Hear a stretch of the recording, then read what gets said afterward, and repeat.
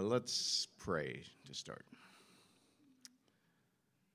Thank you, Father, for the beauty of the earth and for the change of the seasons, for that reminder of who you are and your great power and your unchanging nature, that you are faithful all the time and good all the time.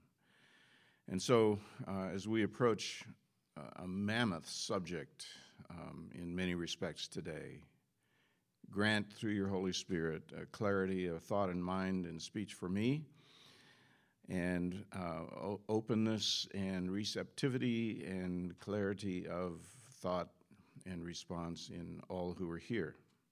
We want to honor you with this time today and pray that you will equip us with another layer of your goodness and grace and the knowledge, heart knowledge and head knowledge that we need to live in this culture that is rapidly fleeing you, it would appear. Thank you for the opportunity to focus on these great truths. In Jesus' name we ask, amen. What I'm going to share today will overlap some with what Ricky presented so well last time,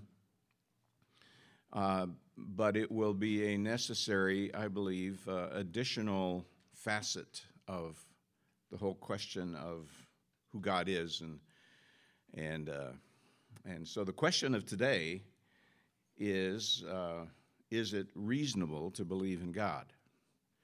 And I put on the handout that this is session 5. Is that true, or are we in 6, Ricky? Do you know? Anybody? Not that it matters a lot, except you what? Okay. Whatever it is, here we are.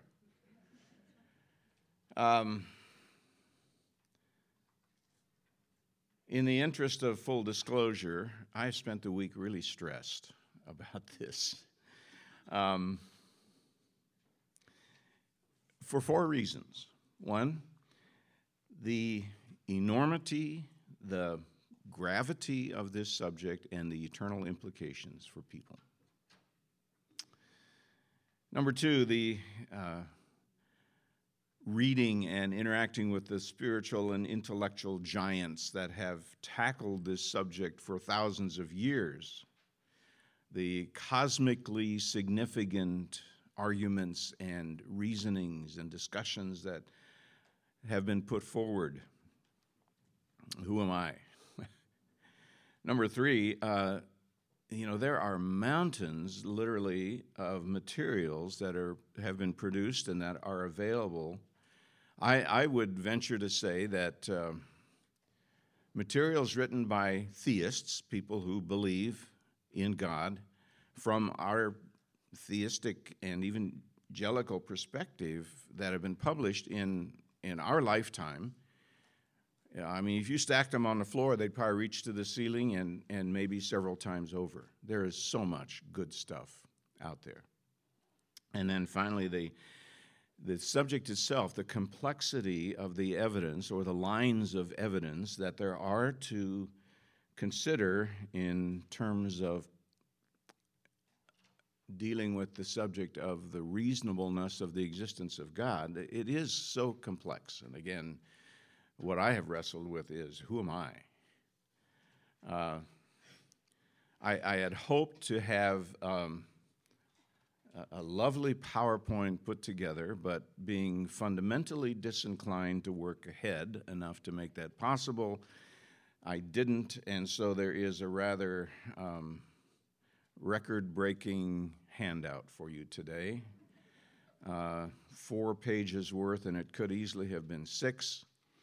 And so I think this morning, and I'm also being fundamentally lazy, I'm not going to go to the whiteboard, so it's pretty important that you have a handout, and there are plenty for each of you. You don't have to limit them to one to family, and so just raise your hand, and Ricky or somebody will make sure that you have one, and you can follow along. So, having kind of struggled with this, there's no way that I have basically 60 minutes to deal with this subject this morning, and I could go any one of about 100 different directions with it, and it would be, there is enough material to where it would glaze and cross our eyes to try and see it and deal with it all. So I felt the need to simplify the approach this morning.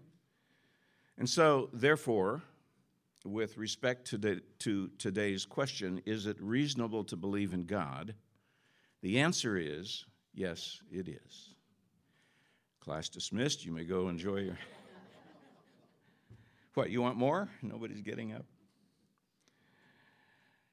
So I'm going to try today to bring a few small glimmers of light to this hugely important topic by taking a certain approach. And it certainly is not the only one. It may not be the best one. It may be the best one for me, all things considered this morning.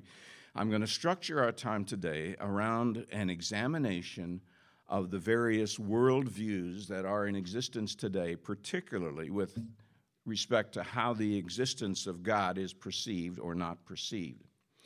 And so we're going to identify, although there's no consensus on this, the major worldviews, and then ask a few questions of each. So let's define worldview. What is a worldview? What kind of sunglasses do you wear? What assumptions about life and reality do you have that color and filter the things that come through? And so I've included on your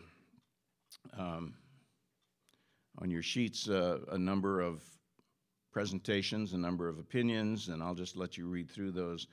The last couple are just kind of generic in my own summaries. A worldview is the sum total of a person's answer to the most important questions of life. Or is just simply, even more simply, a set of assumptions about the nature of things. What's life like? What's the world like? Thank you, Ricky. So it's my assertion this morning that everybody has a worldview. Do you think that's true? Anybody disagree with that? Now, I don't think everybody consciously has a worldview. In fact, we are not well served if we haven't thought through our worldview. But everybody has one. What goes into making that worldview? Especially if you're dealing with it consciously and you're trying to get some answers. I believe that worldviews are shaped by how a person answers a certain set of questions, and I have those questions. And again, this is consciously or unconsciously, but here are the questions that shape a worldview. And part of what's going to happen today is I'm going to give you some vocabulary lessons and introduce what may be, for a few of you, some new terms, some new words that are philosophical or theological or something that you maybe haven't come across before, and maybe you have. But here are the questions that shape a worldview. The first are metaphysical questions. Meta is a Latin term that simply means beyond, and so the bigger questions beyond the physical but related to it. And so the question is there something? Why is there something rather than nothing? Those are the kind of metaphysical questions that how you answer that will determine will become a part of your worldview. Theological questions, a little easier to get. Is there a God?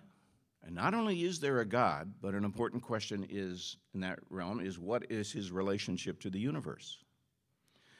Epistemological questions. Now there's a nice word that sounds smart when you use it, but it simply has to do with truth. What is truth? Can truth be known? How is knowledge attained? Where does it come from to you? Number 4, ethical questions shape your worldview. Are there moral laws? What is the basis for moral law? Do those laws apply to all people? And then the last one is an anthropological question, and of course anthropology is simply the study of man, and so these questions are along this line. What is man? Are human actions free or determined? Is man essentially good, evil, or neutral? How you answer those questions determines your worldview. Now, I've listed 7 worldviews that we're going to take a little look at today. There are those who have more or fewer. Geisler and Turek, in their book, I Don't Have Enough Faith to Be an Atheist, a book that I fell in love with this week in a new way, by the way. If you're building any kind of an apologetics library, I would sure encourage you to add that. Norman Geisler and I think it's Frank Turek, I Don't Have Enough Faith to Be an Atheist. They say there are only 3 basic worldviews: atheism, pantheism, and theism. I would argue a little bit with that because I don't know how to fit some of these others into one of those 3. But theism, deism, pantheism, panentheism, polytheism, pluralism, naturalism. Those are the ones we're going to take a little look at. They're fairly comprehensive and catch almost every possible worldview out there, although I would say that within each of these there are variations. So this doesn't have clean, sharp edges on any of these definitions. But what I want to do this morning is go through each one a little bit. And first of all, just to establish what they are, we'll start with the one that we love and are most familiar with, and probably is the worldview of almost, if not everybody in here, and that's theism. And so theism is a term that comes from the Greek word for God, theos. A theistic worldview, theism is a theistic worldview that believes an eternal God freely created all of existence, time, space, matter, celestial realms, the heavens, and the bodies there, created them out of nothing, ex nihilo, of nothing, and that he continues to act within the creation in varying ways, varying degrees. Want me to read that again? I don't know if you want to write all these down or not, but a theistic worldview that believes an eternal God freely created everything and that he continues to act within the creation. Okay? Now, on your sheet, I think did I put a little thing, God is? Here's why that's in there, because we're going to identify with each of these kind of something of the nature of God or the God that is a part of this worldview. And so here I'm going to introduce a couple of words that may be new to some of you too. God is, and after the first one you write transcendent. And that's a word that simply means that God is, he transcends his creation. He is above it. He is over it. He is big and bigger than any of it. And he's not a part of it, but he is over it. He transcends it, okay? Clear. The other word is immanent, I-M-M-A-N-E-N-T. And that's a word, when we describe God, that means that he is not only transcendent over it, he is above all creation. He has existed from timeless eternity. He is also immanent in that he is intimately involved with creation. So that's a theistic worldview. Now, I want to take just a bit of a rabbit trail here. Hang on, let me get my Bible. I'm going to read, and if you brought a Bible and want to see it yourself, it's Hebrews 11, verse 6. You know what Hebrews 11 is? It's the blank chapter, the faith, Hall of Fame faith chapter.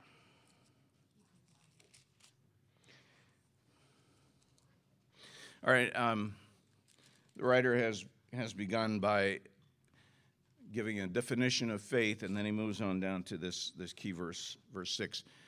Without faith, it is impossible to please him, that's God, for whoever would draw near to God, if you're going to have any kind of a positive interaction with God by drawing near, must believe 2 things: that he exists and that he rewards those who seek him. That is a powerful statement. And let me just make 1 or 2 observations about that. If you're going to have any kind of a connection with God, you just simply got to believe that he is. and that he is God, the kind of God that is able to do all this. And so I think that's a statement about God's transcendence. You got to believe, if you're going to connect with God, you got to believe that he is, and he is that kind of a God. And then he goes on, and that he rewards those who seek him, that he will become intimately involved with you as your heart opens. That's the immanence. He's big and out there, but he is right here with you. And to me, that's is a powerful summary of this. So God is transcendent in a theistic worldview, and he is immanent, intimately involved with creation. And, of course, the adherents to a theistic worldview would be Judaism, Christianity, and Islam. All right. So how does it answer these worldview questions that we went through? Remember those 5? They're there: metaphysical, theological, epistemological, ethical, and anthropological. Well, let's just look. It's pretty obvious in most ways. But what is there? Is there something? Well, the metaphysical question is answered in a theistic worldview. There is something. And an infinite creator is responsible for creating all that there is. He is completely separate from creation and created it out of his own good pleasure, not out of some kind of necessity. Okay, he was not beholden to any other being, because there was no other being to be beholden to. But God, the Trinity, existed from infinity, and he created everything. Theological. Is there a God? Well, he's the creator of the universe. He exists beyond it, and he acts within it. Epistemological. Truth is absolute. Truth has its ground in God. And how do we get truth? We get it primarily through general revelation. What's general revelation? Yeah, what you see, the creation. That's general revelation. Romans 1 talks about what that tells us about God. And special revelation. And special revelation are those times when he has given us the Scripture. And we read of God appearing to people and telling prophets and all that. So special revelation. The ethical question is, in a theistic worldview, says this: moral laws do exist, and they apply to everybody, all people, at all times, because they have their basis in God. The anthropological part of this is that simply that theistic worldview says man is created by God, and therein finds his purpose, his destiny, and his dignity. It's bestowed on man by God. All right? There you have a summary description of a theistic worldview. Any questions? Comments? Did you repeat all those? No. See me later. Let's look at another one. I mean, we need to kind of keep moving here a little bit. Deism. Of course, that word comes from Deus, which is the Latin for God. Deism is a theistic worldview that believes God created the universe, but has not been involved in it since. And so here, in contrast to theism, deism believes that God is transcendent, but not immanent. He's not involved in creation. It's interesting that some of our founding fathers were deists. People like Thomas Jefferson and Thomas Paine, Benjamin Franklin. Many theistic evolutionists would probably fit into the category of being deists. So how does deism answer the worldview questions? We'll go through this list again. Metaphysical, there is something. And an infinite creator is responsible for creating all that there is. Theological, God is the creator of the universe, and he exists beyond it, but does not concern himself with it any longer. And again, within deism, there's a spectrum. There are variations.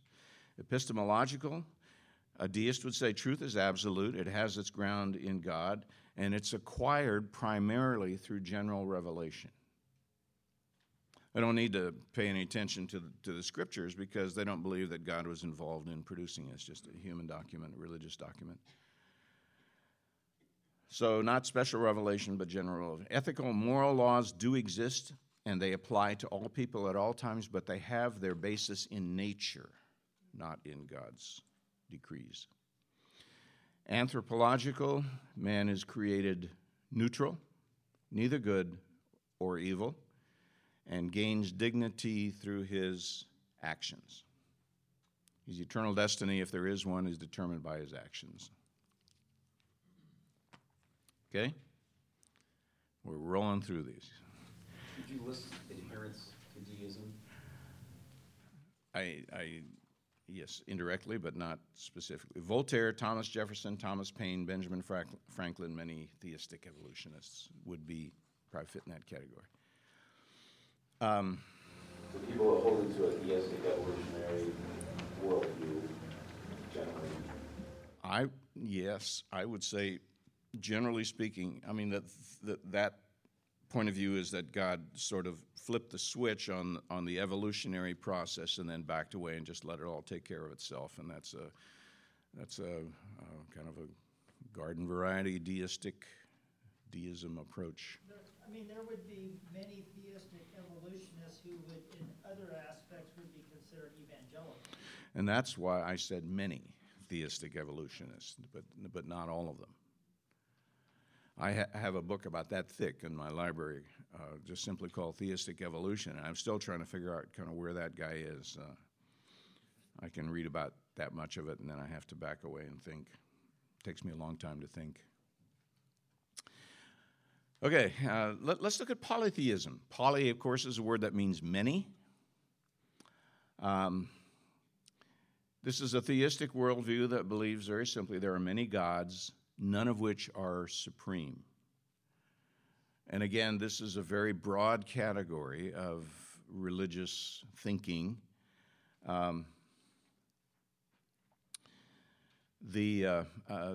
God is in a polytheistic, generally a polytheistic worldview. God is immanent. I mean, these many gods are involved in people's lives. And the adherents would be many ancient religions, Hinduism, Zen, Buddhists. And here's an interesting thing. Do you know that Mormons are essentially polytheists? Some great examples of polytheism are the early Hawaiians. Within the early Hawaiian culture, they believed in the god of volcanoes, Pele, the god of the sea, and many other gods. In many expressions of polytheism, the gods wage warfare with each other to determine, just like a pack of dogs, who's the alpha. And then, as I said, a church with a polytheistic worldview, by one definition, would be Mormons. They believe, and this is somewhat of an oversimplification, but every good Mormon male will become a god in his own right. Space is filled with the unborn spirits from celestial marriages waiting for physical bodies to enter and be born. And the polytheistic thinking in their theology is that every good Mormon can become a god in his own universe. It's an interesting study all by itself. Polytheism, how does it answer the questions? Metaphysical, there is something. It's been there for all eternity, essentially.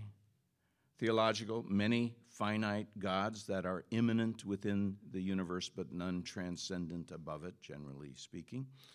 Epistemological, truth is acquired as the deities choose to reveal it, and therefore it is relative, not absolute. Ethical, absolute moral laws do not exist. They're determined by the individual gods. Anthropological, what's man? Man is here for the pleasure of the gods and will attain, in most cases, to some kind of an afterlife based on the amount of pleasure that they can bring to their god or gods. And that's an oversimplification of a huge segment of our world's population, but it's there. Questions or comments? That would include Hinduism with that? I think so.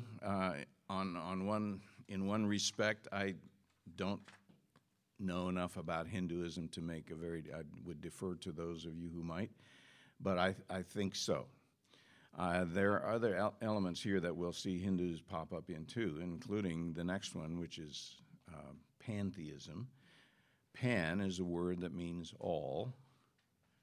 And so this is a theistic worldview that believes God is identical with the universe. The universe, every created thing, is God, and God is the universe. There are several forms of pantheism, of course, but essentially the core belief is that everything is part of the one great oneness. Some writers call it the real, capital R, and that's it. So we're a part of that by virtue of being a part of the universe. We're a part of that impersonal divinity that makes up the universe. And in answering the question, why is there something rather than nothing, pantheism says that everything had an impersonal beginning. The universe itself has and is an intelligence that brought itself into being. The something that exists is how that energy expresses itself. If you've seen the Star Wars movies, you've seen the ideas of pantheism. It's that impersonal energy field called the Force. And since the beginning of the universe had an impersonal origin, the question of why it's there gets sidestepped. Kind of like naturalism, pantheism basically says we don't have a good answer to that question, so we don't think about it. It's just there. Tap into the force. Tap into the divinity that is within yourself. Adherents, Hindus, Zen Buddhists, Christian Science, New Age. How does it answer the worldview questions? Metaphysical, everything is kind of an illusion except the oneness of the real, which is God. Theological, all is God, God is all. God is impersonal. By the way, God is immanent only in this. No sense of transcendence there. Epistemological, the only truth is that which is found in the real, and it's much of it beyond our understanding. Sense, experience, reason are misleading because they're based on illusions. Ethical, moral laws are part of the illusion of this life, and they don't have any basis in the real. And so in God, in this worldview, there is really neither good nor evil. It just is, or it appears to be. Anthropological, man is part of the real.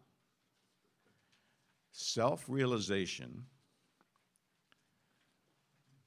will help you work off bad karma, the bad stuff you did in your previous life, through a process of reincarnation until you unite with the real in nirvana, and thereby losing any sense of individuality. You're absorbed into this great real.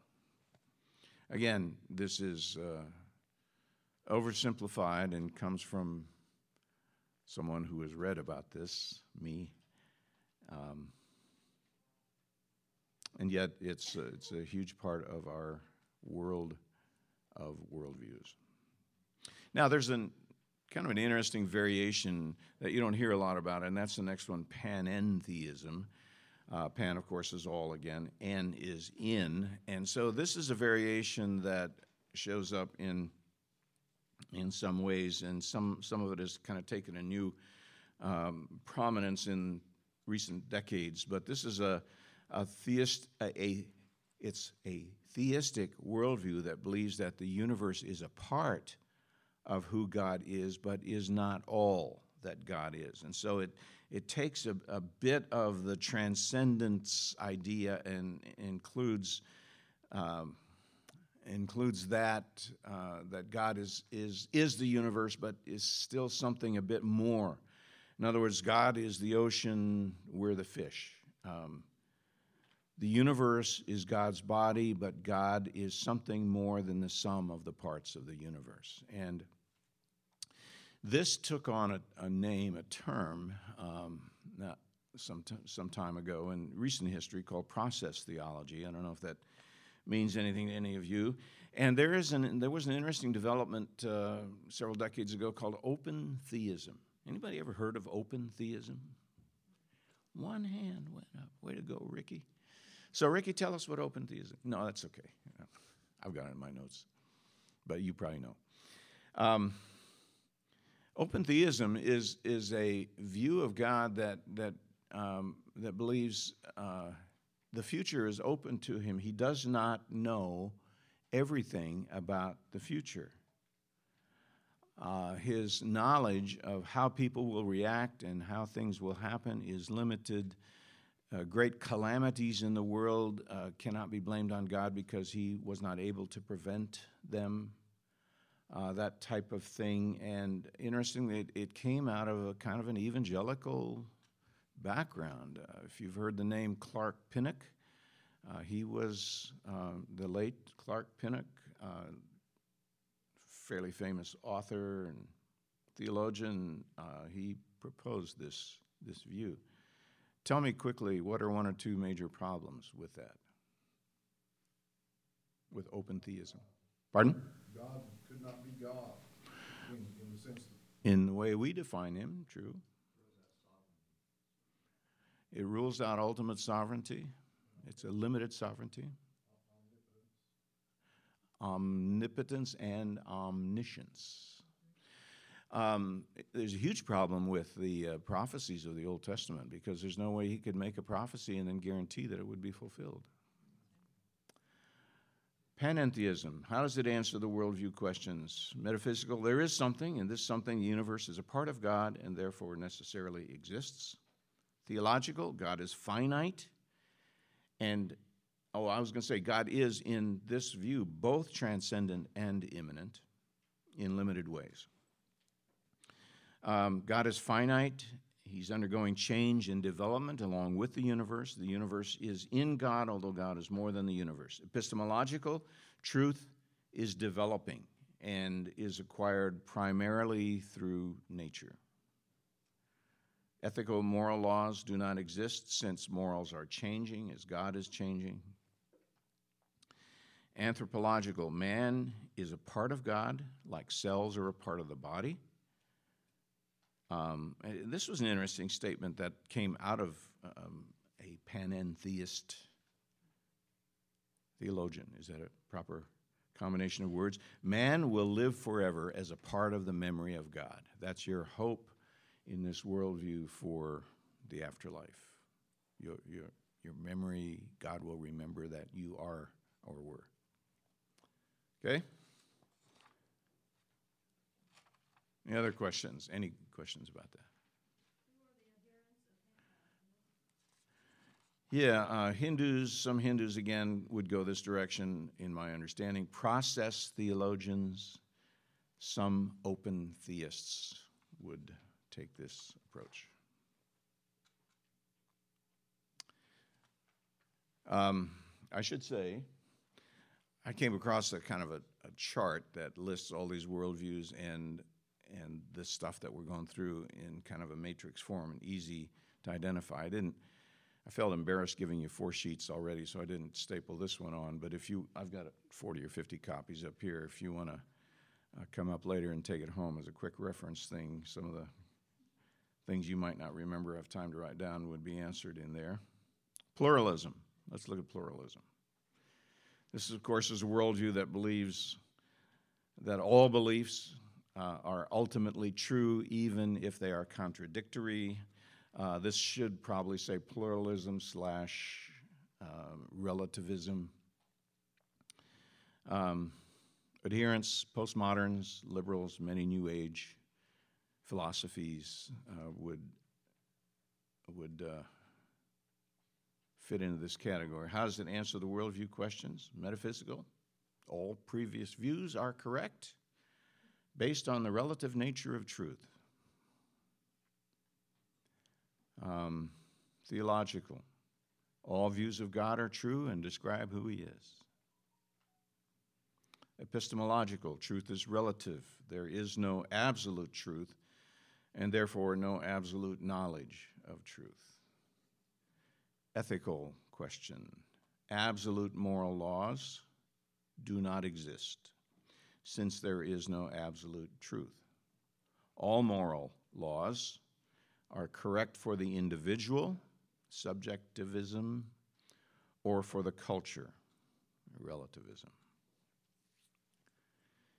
You believe what you want to believe, I'm happy for you. Go for it. But don't tell me that I have to believe that same thing. I mean, we probably understand this point of view because it's become such a core part of our culture.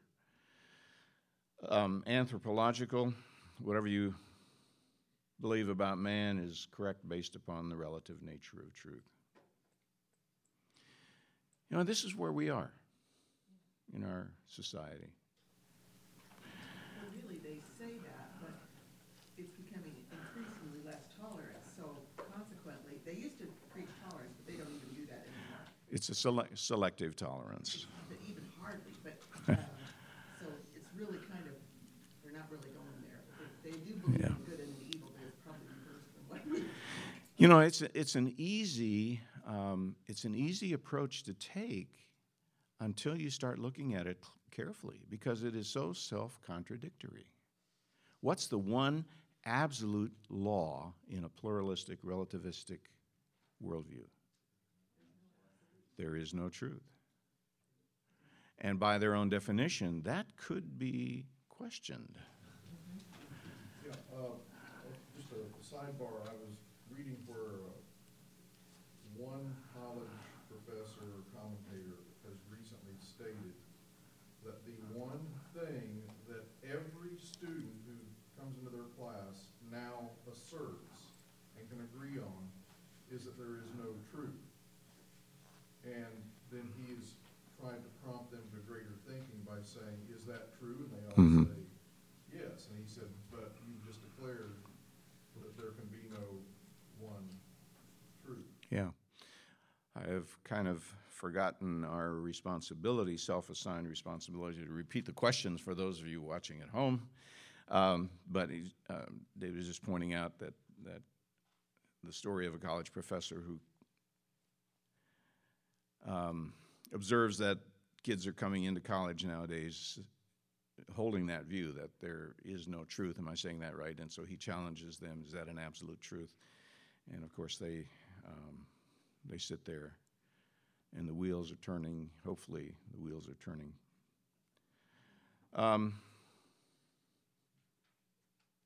Let's look at naturalism a little. This, of course, I think we understand this as well. Most of your biology and physical science professors at our wonderful universities are naturalists. This is an atheistic worldview that believes that nature is the sum total of all reality. Adherents, name 1,000. Marx, Nietzsche, Freud, Russell, many scientists. Remember the tagline at the end of the Cosmos series that Carl Sagan put together that I'm sure some of you watched? How did that program end? Do you remember? There's this deep, profound-sounding voice that says, the cosmos is all that is, or ever was, or ever will be. And he was such an engaging guy. I mean, I think he sucked in a lot of people. How does naturalism answer these questions? Metaphysical, there is something, and it has eternally existed. Everything always obeys the laws of nature. And, of course, theological, there is no God. Epistemological, some truth is objective, namely that which is found in the eternal laws of nature. Somebody name me one of those objective, absolute truths that come from nature. Gravity, right. Okay, there's one that's absolute. Ethical, moral laws do not exist because moral law would require a moral lawgiver. Where does our concept of right and wrong come from? Well, it's a social construct. It's a cultural construct in this view. And so it can change and will change and does, and has in our recent lifetime. Anthropological, man is a meaningless result of chance, brought about by cause and effect of the natural order, no ultimate purpose to man's existence, no uniqueness of man, no internal inherent dignity, i.e. the image of God, the highest order of the animal world. Okay, well, questions or comments on that before we move into part 2? Yes? On pantheism, I think you mentioned reincarnation. Is reincarnation also a part of polytheism, since you make Hindus? I would assume so. Again, I'm not well-versed enough in all of the uniqueness of some of those other world religions to be able to answer that off the top of my head, but I would assume so. Yeah. Okay. There are the study that that helped structure my thinking, that I took some of this from, suggested that we should look at each of these. There are 4 worldview tests, and I think I have them on your outline. And so we'll take a little time and go through these from this stand. So we're going to cycle through again now these worldviews by using these worldview tests and just see where we come out. The test of reason simply answers the question: is it logical? The test of outer experience: are these worldview claims consistent with what we see and know? Test of inner experience: is it consistent with what we sense and feel inside? And then the test of practice: does it work? Is it livable? That kind of thing, okay? So let's take this first one, the test of reason. Is the worldview logical? And we'll just walk through these worldviews and see how it goes. We'll start with theism again. Is the worldview logical? Yes. Here's why. It's rational. It does not fail in any area of logical consistency. To say that there is an eternal God who is the creator of all things, but yet himself is uncreated, does not violate the law of causality. Let me explain. In other words, all effects have a cause. God is not an effect. He is the cause. And I'll get to that later. So, is it logical? It's rational. It's simply from the standpoint of, where'd this stuff come from? Okay, let's look at deism. Yeah, it's logical in the sense that there's no logical contradiction in saying that God may have chosen to not be involved in the universe anymore. I mean, that has other problems for us, but he very well could have created the universe and then walked away. Is pantheism logical? No. God and the universe are one. The universe cannot be eternal. God, in that view, cannot be eternal and therefore would not be God. There is no great cause, no great, the ultimate cause. Yes? Why can the universe not be eternal in their view? No, that's not their view. That's our view. They believe it is. Oh, okay. But that doesn't pass the test of reason. And I might touch on that later, but there is so much hard physical evidence now in the sciences that the universe is not eternal, that it had a beginning. And so it doesn't pass the test of reason for that and other reasons. So the question was, tell me the question again. Why is the universe not eternal? Well, a pantheist believes that it just has always been. It's just always been. Panentheism, it does not pass the test for much of the same reasons. God cannot be both infinite and finite. In this view, God cannot exist without the universe. The universe cannot be eternal. It's a logical absurdity to have an uncreated universe. And so if the universe is a part of God, God could not be eternal. If God is not eternal, something must have created God, and that eternal something then would in turn have to be God. It doesn't hold together. Does polytheism, many gods, is that a logical approach? Well, yes and no.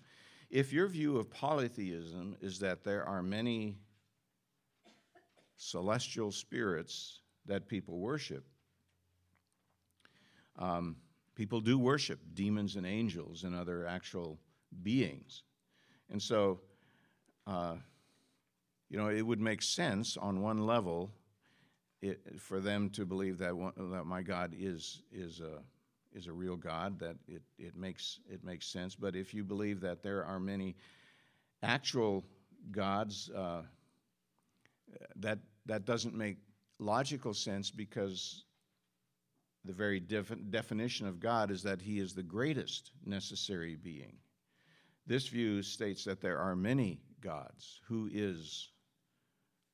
none of whom are ultimate necessary beings. I'm getting a little tangled up here, but it's rationally absurd. There can be only one necessary being, it would seem. He exists by himself, of himself, by definition is the first cause. Many gods do not make logical sense in the way we would define logic anyway. Pluralism, does it pass the test of reason? No.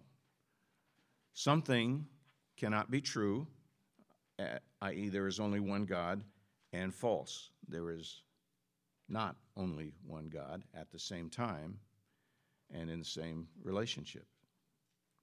Assuming that this pluralism is relativistic.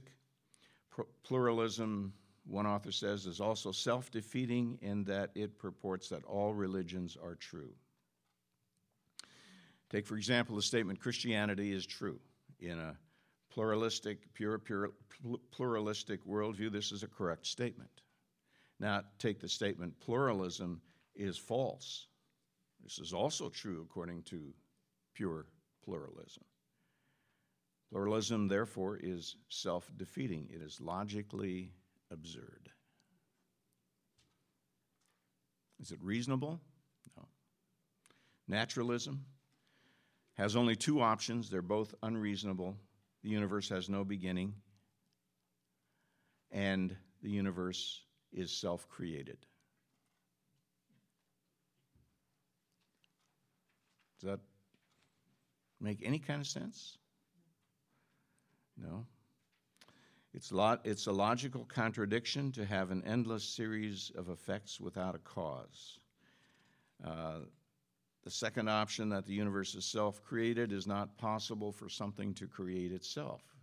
It would have to predate itself in order to create itself. The spontaneous eruption of everything from nothing, though taught, is self-defeating. It's absurd on the face of it.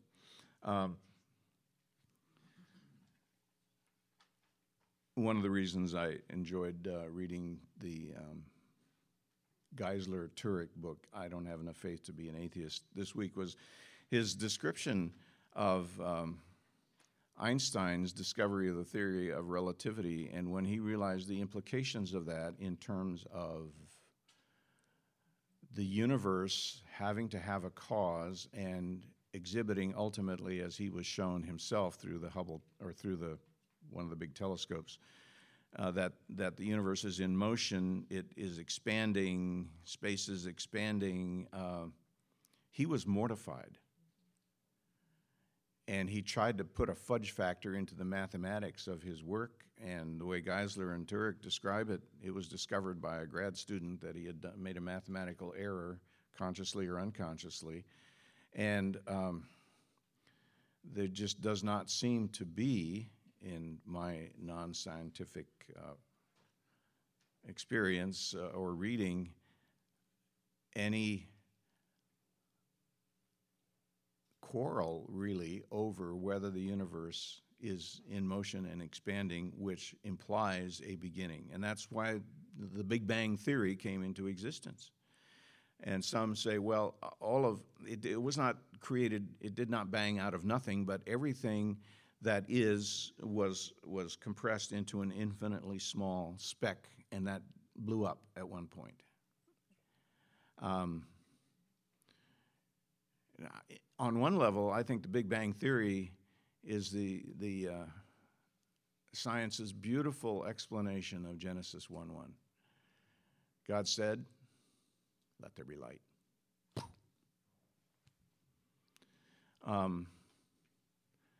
And everything was set into motion from nothing. Okay, well, having fumbled my way through that, let's look at question number 2. Test of outer experience. What do these worldviews say, or what we see and know, is it consistent with the worldview? Well, with theism, yes. Clearly, history clearly shows the interventions of a personal and immanent God. We went through the resurrection a few weeks ago, the study of the resurrection, and how it's the best attested fact of ancient history. It is essentially, if you accept basic truth claims, unassailable. You can only say, now, the physical resurrection of Jesus did not occur by setting aside a number of very inconvenient challenges to that. General revelation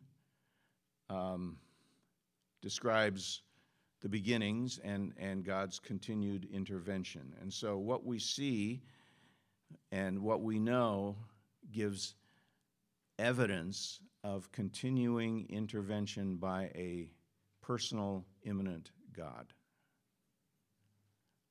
And the universe speaks to a beginning.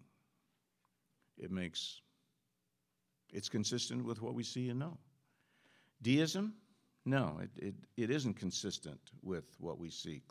Again, history shows the evidence of God's involvement in creation and ongoing human experience. Pantheism? No, there's nothing in human history or experience that would suggest that God and the universe are one and the same.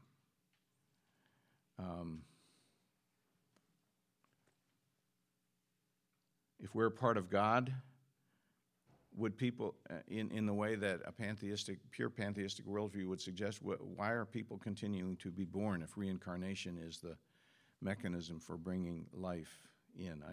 That's an interesting thought that I'd like to mull a little more. Panentheism, similar. If we're part of God, we see good things in other people, but when you look at the universe and the world, do you see ultimate goodness prevailing? No, it's a constant battle to show anything good or to produce anything good out of our cultures around the world. Yes? Somebody that believes in reincarnation seems to me like that they would be anti-abortion because abortion is bringing somebody into the world reincarnated or... Right. I had never connected those two, but that's worth researching a little to see how reincarnationists view abortion. Does anybody know? No, I was going to say that many people who believe in reincarnation that we hear about, like popular people, their previous life they were always somebody famous. A princess or some kind of world leader. Why did they had so much bad karma they came back as an ordinary person? Or worse, as the cockroach you stepped on last night? Okay. Polytheism.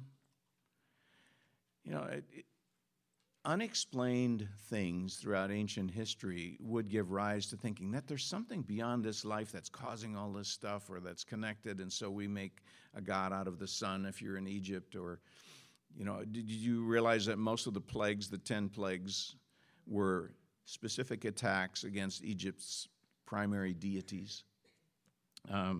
You can understand how polytheism would develop if they resisted or willfully ignorant of the fact that, as Romans says, there is one God who demonstrates himself through creation to have two qualities, his divine power and his great power and his divine nature. And so they make many gods out of things they don't understand. So in a sense, you can understand why polytheism would develop, why a volcano that would erupt in Hawaii would say to people in their own thinking, you know what, there's something big going on here. There must be a deity of some kind that we have to pacify so this doesn't blow up all over us again. Pluralism, it just isn't consistent with what we see and know. It's contrary to our experience to state that there are contradictory truths that are true at the same time.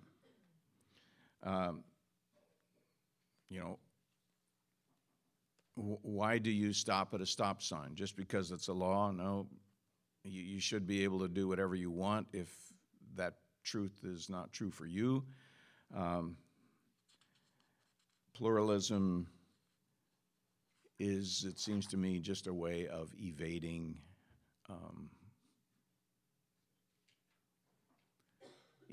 the responsibility to consider life and make a decision about what's behind it. Just let everybody be. We're all good. And of course, the eternal implications of that are incredible. Naturalism does not seem to square with what we see and know. There seems to be more, so much more than just this life. Third test of inner experience. Is it consistent with what we feel? Theism? Yeah. In this respect, I think. John Calvin, an ancient theologian, called our understanding of God as the sensus divinitatis, the sense of the divine. We all have kind of an innate understanding of God. In an evolutionary construct, where would that have come from? A sense of something bigger than all of us. 95%, one author claims, I don't have any reason to believe otherwise, 95% of the world has always been theistic. We all show some attributes of God, the communicable attributes through our reasoning capabilities, morality, sense of right and wrong. We just know that there is something wrong with torturing a baby for fun. Where did that come from? We know that some things are wrong. There are moral laws because there is a moral lawgiver. So theism is consistent with what we feel and sense. Deism, yes and no. Some deists would probably say that their experience proves there is no personal God, since they do not experience any verifiable contact with God. It's never happened to them. Others would say, we have felt the presence of God's activity in some ways, and it challenges our deistic approach. And so, it depends on the deism. Pantheism, panentheism. Even though we show certain characteristics of God, inner experience does not suggest that we are God. Not many people in the world, unless there is a mental issue or some other thing, would say, I am God. What do we know? I exist and I'm not God. I would say that was true maybe 50 years ago. That's not true anymore. I've encountered people that said they're God. Yeah. And they believe it. They believe they're God and they're right to do what they want to do. And that means that they're relativistic in their worldview, and that, but yeah. Right. I don't know if they go to sleep thinking that, right? But I know as they walk around, they believe that they're the they're the justification of the morality, though. they're the destined. They're their own preordained destination. What they choose to do is what's supposed to happen, and that's that. Yeah, that's a very self-elevating, self-focused assessment of life, and yeah. What about our sense of the body of Christ in the church? Our sense of the body of Christ in the church in what? That we are the body of Christ as a church. Okay, yeah. That being a part of God and having been connected with Him as His children means we have God within us, and yet He is separate from us. It's different to be a part of God and His work and His body than it is to be God. And I think we just kind of have to explain it that way.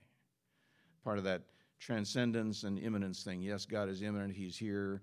We are in Him. We are in Christ. That's a very common New Testament description of a Christian, in Christ. But we are not Christ. We are not God. He is also transcendent and immanent. David? I've also encountered people who claim that they were God under some of these definitions, and there comes a point where I don't believe we're obligated to entertain others' opinions when they seek to impose them on us, and that was one of those situations. Mm-hmm. I said, okay, let's go to the VA hospital right now. I've got some miracles for you to perform. And it shut him up immediately, and he started bubbling and babbling, and I said, well, see, you don't believe that you are God, and I don't believe that you're God, and perhaps all that you're doing is you're trying to redefine the term God. And so, but I felt an obligation to challenge and end that claim. And I think sometimes we're under an obligation to do such things. Mm-hmm. Yeah, the questioner is describing the need to challenge people who say that. I mean, we do run into people who say that. Ricky said the same thing.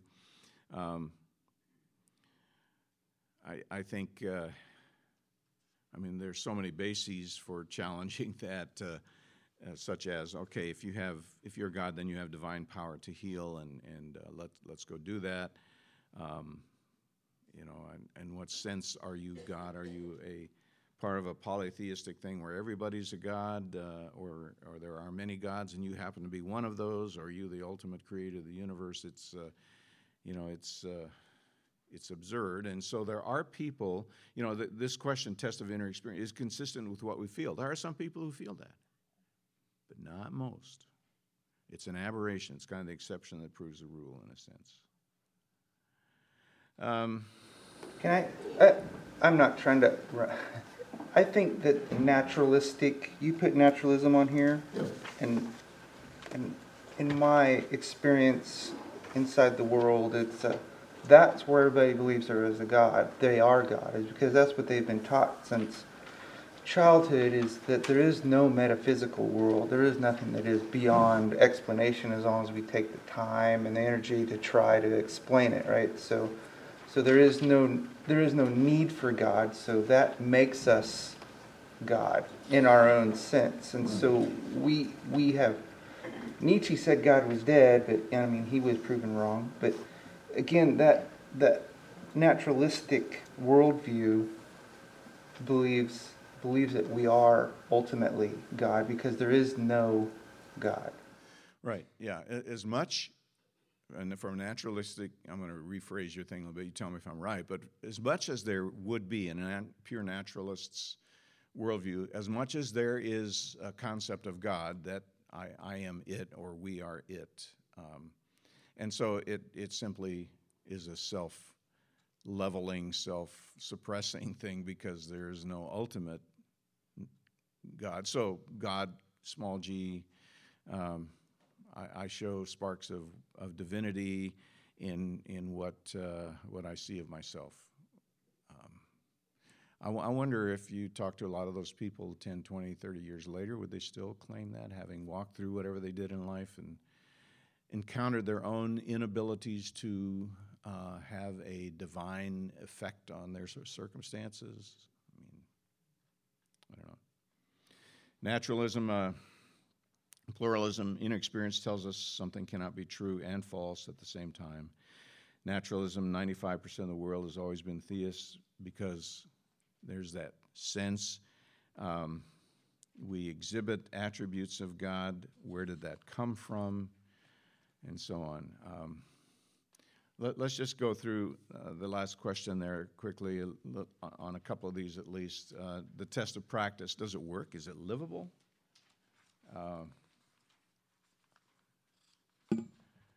Theism, it's fair to say that most people live according to a theistic worldview, whether they admit it or not. People tend to have this sense, tend to live as if there is a God who is personal and transcendent. They live according to a certain standard of beliefs in right or wrong. Almost everybody has some sense that there's going to be some kind of accountability for what they do and how they live, even if they profess they don't believe in this case. Now, you may contradict that with your experience with people, but I believe the huge majority there's that sense that there is something more. Or they may not think it for themselves, but they would think that there's got to be justice for a Hitler or a Stalin or somebody else has done. Accountability for the Or worst for case. the person who does wrong to them personally. Yes, or the person who does it. You hurt me, you're accountable to something. But they may not apply it to themselves. Right. Which is the symptom of just people not thinking clearly about life and not having somebody challenge them with some of these worldview things, which is part of what I hope we are equipping you to do. Does deism work? Again, probably most people who believe there was an ultimate God still sense that, boy, they're answerable to him someday. They live as if his requirements are actively present and binding in their everyday lives. Do you think pantheists who believe in reincarnation think about it every day.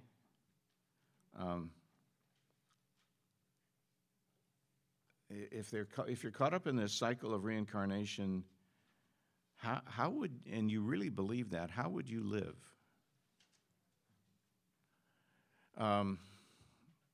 You'd live according to some standard of improvement because you want to come back better, and you want to come back not as a grasshopper, but as a king or something.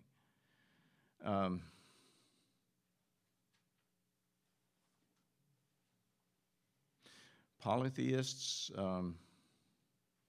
do not consistently live as if there is no ultimate creator. They live according to a certain set of moral values. They expect others to do the same.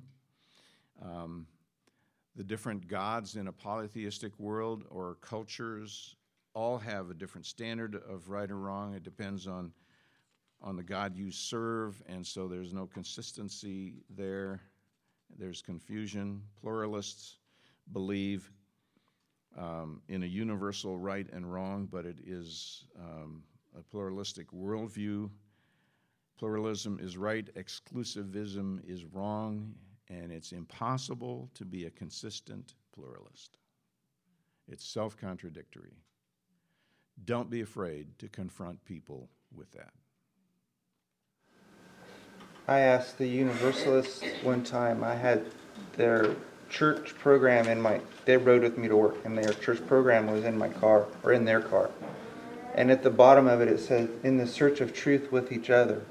And I asked him, what happens when you find it? And he didn't have an answer, because I said, if it's true, right? And he's like, well, yeah. It's like, so if I find truth and I go to church and I want to share it, what happens? And then, of course, it quickly devolved into a relativistic conversation, but he was smart enough to know that that statement was weak. Mm-hmm. I think that people with that worldview think the search is more important than the answer. And so they feel heroic that they're on a search. People feel heroic when they're on a search because that gives them some dignity. They're at least trying to make some sense of their own lives and others' lives. And naturalists, again, just basically do live according to a set of moral values that's kind of innate. That set of moral values can only be explained by a moral lawgiver, even though they may choose to not acknowledge it. Yes, Pete. In our one of the requirements for at senior high is to share your faith every year with someone, and I've turned that into kind of an assignment that they write it out. Good. And looking at all of these different worldviews and all the different religions that come with it, how do I become an expert on Buddhism or Hinduism or Catholicism or whatever? And my emphasis to them is to become an expert at Christianity. Mm-hmm. Lay the foundation where you can answer all the big questions of life using scripture, logic, evidence outside of scripture. Know those things, because if you can answer those things, they usually can't answer, someone you speak to on the street may not be able to answer and give an answer to you, where you can lay it out for them how Christianity works and what is the evidence for it. Yeah. Pete's saying that these Awana students are challenged to know the truth, the Christian, the theistic, biblical worldview, and then work on the other areas. The best way to determine if a stick is crooked, put a straight stick beside it. I was just going to say our church library has a wonderful resource for kids called Windows of the World. And it's fantastic, and it explores all the major world religions. But the Christian perspective is laid out like Pete has really shown, in what he just said. So it's really good. It's meant for children, and you pray for people of other cultures and belief systems. You learn the 5 major world religions. Yeah, Windows of the World, it's called, in our church library. Yeah. On the last part there, is it reasonable to believe in God? A couple of quotes. I'll just read these and then we'll be done. The arguments for God contend that belief in God makes more rational sense of the world than non-belief because it accounts for the data, what we see and know about the world. What would a world and universe be like if there were a transcendent, infinite, eternal God? And you draw all that out and you'd end up with what we have. It makes sense. It is more rational, takes less of a leap of faith to believe in God than to not believe. Are you saying it's rational to believe in a God or to believe in our God of the Bible, Christian, New Testament, and Old Testament? Well, both, because once you accept the idea of an infinite, eternal God, a God, then you get into the evidentiary studies. Okay, so what does history tell us things have been like? And then you come up with a rational case for the personal God whom we know from the Bible. These books, Keller, Making Sense of God, The Reason for God, Geisler, Turek, there are so many others. I still am promising you that if you keep coming to this class, by the time we get to the end, we'll have a list of resources available for you of these things that we have been using. And so, Ricky, you and I and Jeff need to get cracking on putting that list together.